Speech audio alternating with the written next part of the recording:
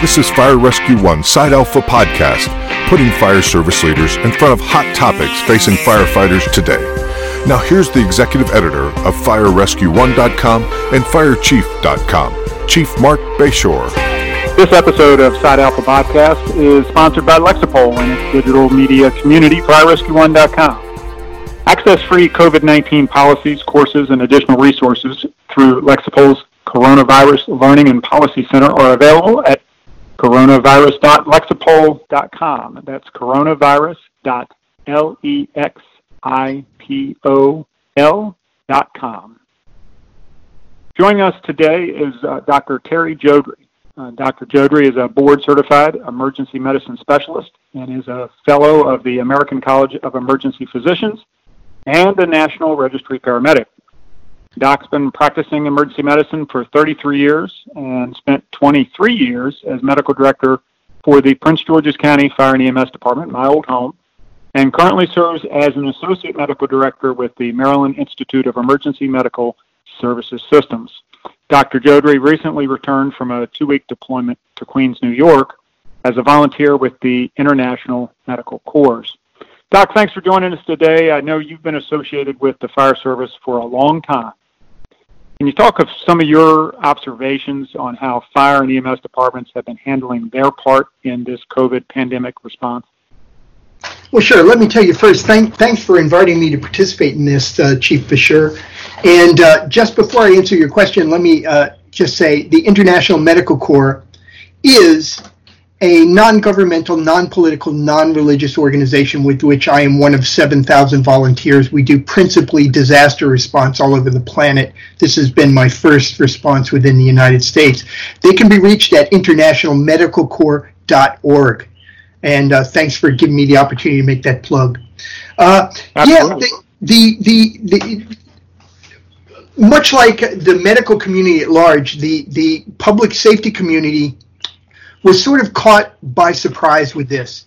And some of the things I think that we realized very early on is that a lot of the training we had and have had over years and years and years did not serve us as well as we would have liked in responding to this.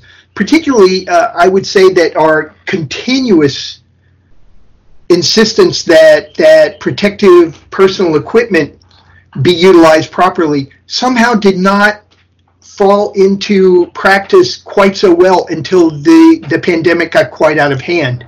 Other than that, I think as time has gone on, we have adapted quite well and come up with new strategies and policies, much of which guided by the experience that's been shared online from provider to provider to help us address this more appropriately. I will say also in a systematic way that, at least in the state of Maryland, protocol adjustments have been made with great regularity to address the situation as it has unfolded.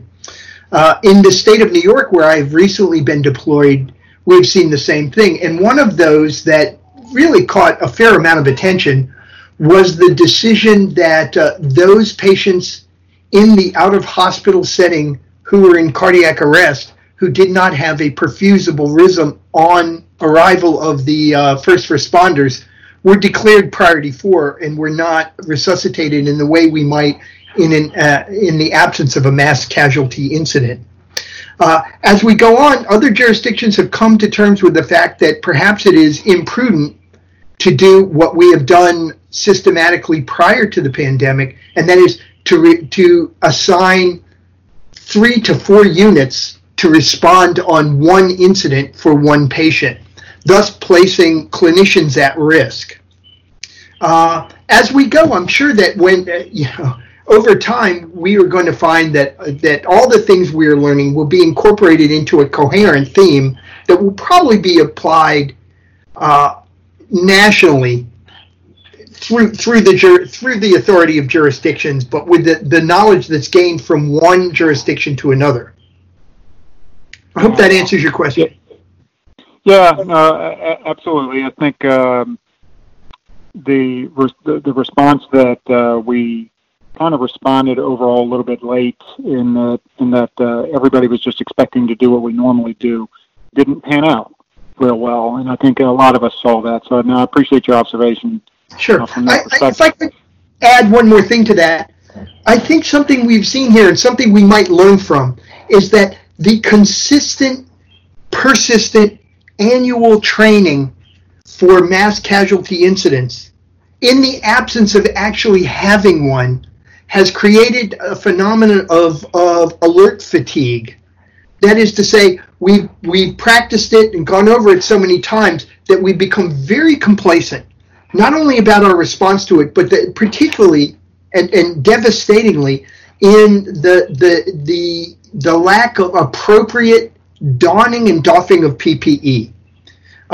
Because we've been trained and trained and trained on it with no result. Now that it's important, somehow it has failed to have the effect that we would have liked. And, as something I say to the EMS providers who are listening to the clinicians, sorry, I don't like to use that word provider, the EMS clinicians who are listening to this, that 2,358 times that you had to spit out scene safe BSI, this is what that was about, and now we're seeing the effect. Yep. No, that's a great observation. During your 2 weeks volunteering as a visiting doctor, basically there at the hospital in Queens, New York, you dealt with a lot of new pains, what I call new pains, because it's almost some of the pictures and the things that came out, it's almost third world looking. So I know you dealt with a lot of new pains, but you dealt with a lot of great professionals. Can you talk with us about how that experience has impacted you and talk about your observations of FDNY's response to the situation? Absolutely, I can. And you and I know each other, so you know that third world emergency medicine is not something foreign to me. I do a lot of that anyway, here and abroad. But yeah, the situation in Queens. Queens is a borough of the city of New York, the density of which is 21,000 inhabitants per square mile. Now, if you compare that to Miami, where it's like 6,000 inhabitants per square mile, or Boise, Idaho, where it's 1,000 inhabitants per square mile, you can see that this is a fantastic place for a respiratory pandemic to take hold. And so we were getting slaughtered day after day after day. And, the people there were showing up and suiting up day after day after day. Some of them were getting sick. Some of them died. And some of them who got sick came back when they were not sick anymore and continued to provide care, which to me is the penultimate self-sacrifice. So, I had to I had the opportunity to be associated with some fantastic clinicians. On average, when I was there working what was supposed to be 12-hour shifts, frequently turned out to be 14, 15-hour shifts, I was seeing approximately 30 COVID-19 patients a day, intubating anywhere between 6 and 10 and pronouncing 8 or 9. Our department expanded. We took over the endoscopy suite where, if you go into the hospital, you might go to get a colonoscopy or something. We closed that down and took that over. We took over the pediatric emergency department. We took over part of the radiology suite, and the Army Corps of Engineers and the Fire Department of New York constructed 4 tents for us that each included 8 beds. So our capacity, even with that expansion, was woefully inappropriate, and we were deep in patients all the time. You ask about the effect it had on me. Well, it was soul crushing and soul feeding all at the same time. And in an epidemic or a pandemic, or when you're in a mass disaster sort of situation, you don't feel anything. You don't feel you do. And later on, you deal with the consequences. And I can share with you, although it's relatively personal for something like this, that when I came home, I was a little on the cray-cray side. And I slept 18 hours. And the next day, I got into a fist fight with a container of dental floss. Now, over days and talking to other people and getting all the help I could, things are going better. But if you come away from a situation like this without having some sort of emotional experience, then I question, how aware you are of yourself. Too personal? No, I'm still reeling with the fist fight with the box of dental floss. So. Yeah, the dental floss won, by the way. So. But I think that's good. I think, our listeners sometimes, they experience a lot of the same types of incidents, but to hear from a clinician who, was on the front line with those hospitals and, spending those 15-hour shifts intubating multiple patients and pronouncing multiple patients, it's important to hear that, you can experience that, you can deal with it, and you can come back. And the more important message, rather than understanding that it happens, is understanding that there are resources for us, an abundance of them. And for those of you who are in fire-based EMS systems, who are members of the International Association of Firefighters, they have a fantastic resource that if you go on the IAFF website, you can find. They have counselors that are available by phone. They have inpatient. They have outpatient. For other clinicians, there are other resources that are available for you. It really just doesn't take a lot, and there's absolutely no penalty whatsoever for deciding that you need some help with this. And, if you don't ever need help, then you need help. I appreciate your perspective on that, Doctor, and we're going to continue with the questions. But, first, during this crisis, firefighters can access online coronavirus-related courses and policies for fire and EMS at no cost. Access is available for first responders and agencies nationwide. To learn more, visit coronavirus.lexipol.com. That's coronavirus.lexipol.com. Lexipol is the leading content, policy, and training platform for public safety and local government. Doc, as we talked about your experience there in Queens, in FDNY, helping out with getting the place set up and, all of the different factors, can you spend a couple minutes telling us about your observations of FDNY, specifically their response and how they're dealing with what's going on from what you saw there in the Queens? Well, yeah, it can be said that in the first 2 weeks of April, the last week of March, the call volume in terms of requests for emergency medical services in the city of New York outstripped that of 9/11/2001 every single day. Again, in a city where the population is dense and crowded, this disease took off. Needless to say, a phenomenal number of clinicians who provide EMS services within the city of New York became sick. Now, we have statistics from the the fire department for the city of New York, but be advised that they are only one entity providing public safety EMS service. The vast majority of advanced life support services provided within the city of New York, provided by clinicians who are employed by hospitals. And they all come together as an amalgam in an EMS system for 911 response. So some of the data is not yet available in terms of how many folks on the commercial side or the hospital side, the ALS side, have gotten sick. But we know that a full quarter of clinicians who are currently assigned to provide emergency medical services, a quarter of them have become infected. As a surrogate marker, we see that approximately 2,500 transit workers have become sick, and over 50 of them have died. 27, this is data from a couple of weeks ago, 27 doctors and an incountable number of nurses, respiratory therapists have become sick and died. So the impact was substantial. The state of New York, which also, like the state of Maryland, has protocols that are statewide, started to make adjustments regarding assignment to incidents to decrease the exposure of clinicians to this virus, and again to curtail any sort of interventions that would aerosolize viral spread, such as the use of nebulizers or the use of bag valve mask devices. So FDNY and the other entities that provide EMS service within New York are stepping up. But again, I think it's important to realize that at every stage, every one of us who's had any kind of plenary ability, or we've all been caught with our pants down, and we are making things up as we go. When I say making things up, I mean we are correcting our course as we go to incorporate data that we're collecting as the incident unfolds.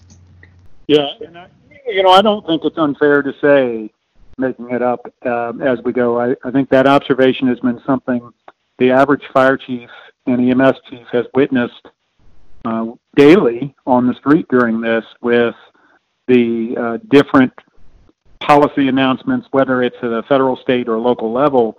There is a certain amount of making it up because it's never been experienced before. So I think absolutely, while that may, it may seem like harsh words to some, it's truth. And that's what, And colloquially, so, I will say for your listeners who are social media savvy, which is probably about 99%, there's a fantastic meme that's been going around about a drinking game. And the drinking game is you take a shot every time your agency produces a new policy around COVID-19. Yeah. Oh, Lord. Yeah, so I don't want to know how many shots my agency would have taken. Yeah. But thanks for that there, Doc. I appreciate it. So what do fire and EMS chiefs need to be doing now to be part of the bigger solution? So we have begun to soften the curve, to flatten the curve, whatever terminology you want to use. We've begun to come to the other side, but we know there's still a long way to go. What do fire and EMS chiefs need to be doing now to be part of the bigger solution? Fantastic question. And, first when we talk about flattening the curve, let's not be misled. Flattening the curve does not decrease mortality from the incident. It spreads it out so that what happens is instead of inundating your system all at once, you're going to have a partial inundation that lasts a very long time. And that's the way flattening the curve works. It protects you against being completely overwhelmed at once, but it doesn't take you out of the woods altogether. So this is going to be going on for a long time if we do it right. If we do it wrong, it'll be over really soon and the mortality rate will be astronomical. If we do it right, the mortality rate will be similar, but it will occur in a way that is so stretched out that we are not inundated. I want to share a statistic out of Florida with you that the governor used yesterday to explain what you just said. So when this first started in Florida, the projections were, now who the projections came from is always open for debate, but the projections were that Florida would see 465,000 people hospitalized. That was the projection, and we don't have nearly that number of beds here. But and that would be if it was uninhibited growth of the virus. 465,000 people would be the expectation. So at the height of the curve, and as the curve began to be flattened by all the different actions and reactions, the most that Florida experienced was 2,100. So it shows how the impacts of where we were headed based on what it looked like in the beginning, to the actions they took us from a projection of 465,000 to a reality of 2,100. Yeah. So it really does show how flat the curve was. Let me comment on that for a second, okay? Yeah. When you talk about a projection, you're talking about modeling that's done based on economic models. Economists are fantastic at doing this.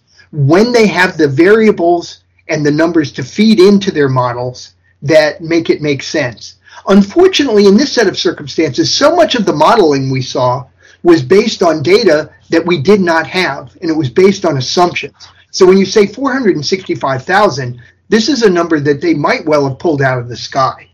Because, again, with the amount of testing we had, the number of people who have become sick and died, and the unknown of the people who have become infected and did not get terribly sick or did not have any symptoms at all, were just complete unknowns. So, the modeling there, although based on projections that make perfect sense, and I'm not knocking the academics, but sure. There's a certain amount of the phenomenon of garbage in, garbage out. And I find that in so much of the statistical information we get, to where I frequently will tell people, if somebody tells you something about this disease and they equate a number with it, please disregard. Now, I will make an exception there. Yesterday we got information from a very well-designed, randomized controlled trial in multiple countries of an antiviral agent called remdesivir that really seems to make sense. I mean, the numbers in this make sense. The study was well conducted. And there's a difference between a statistic that's like that and a statistic where somebody pulls numbers out of the air and spits them into a model. So, yeah, sure.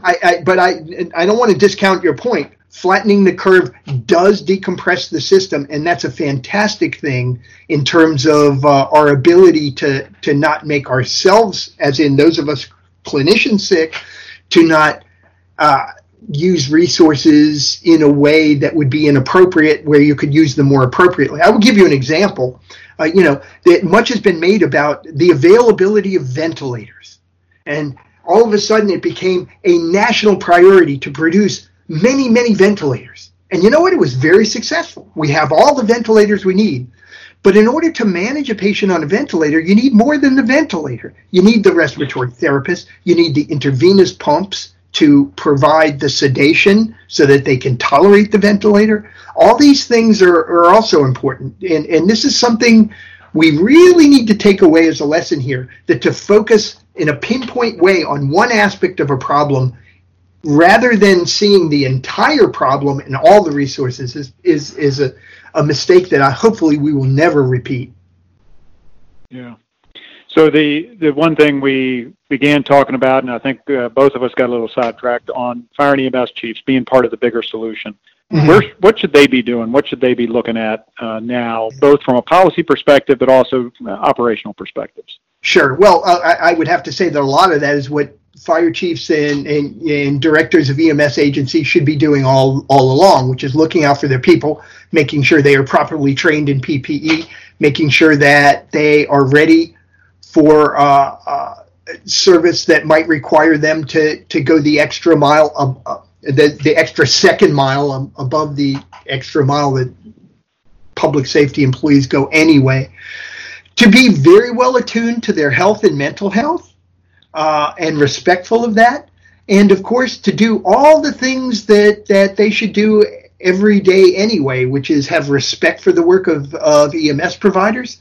As you and I would agree, it probably makes sense to have them have a medical director who is intimately involved in their training and day-to-day activities, which you will acknowledge probably involves giving them a response vehicle where they can be in the field.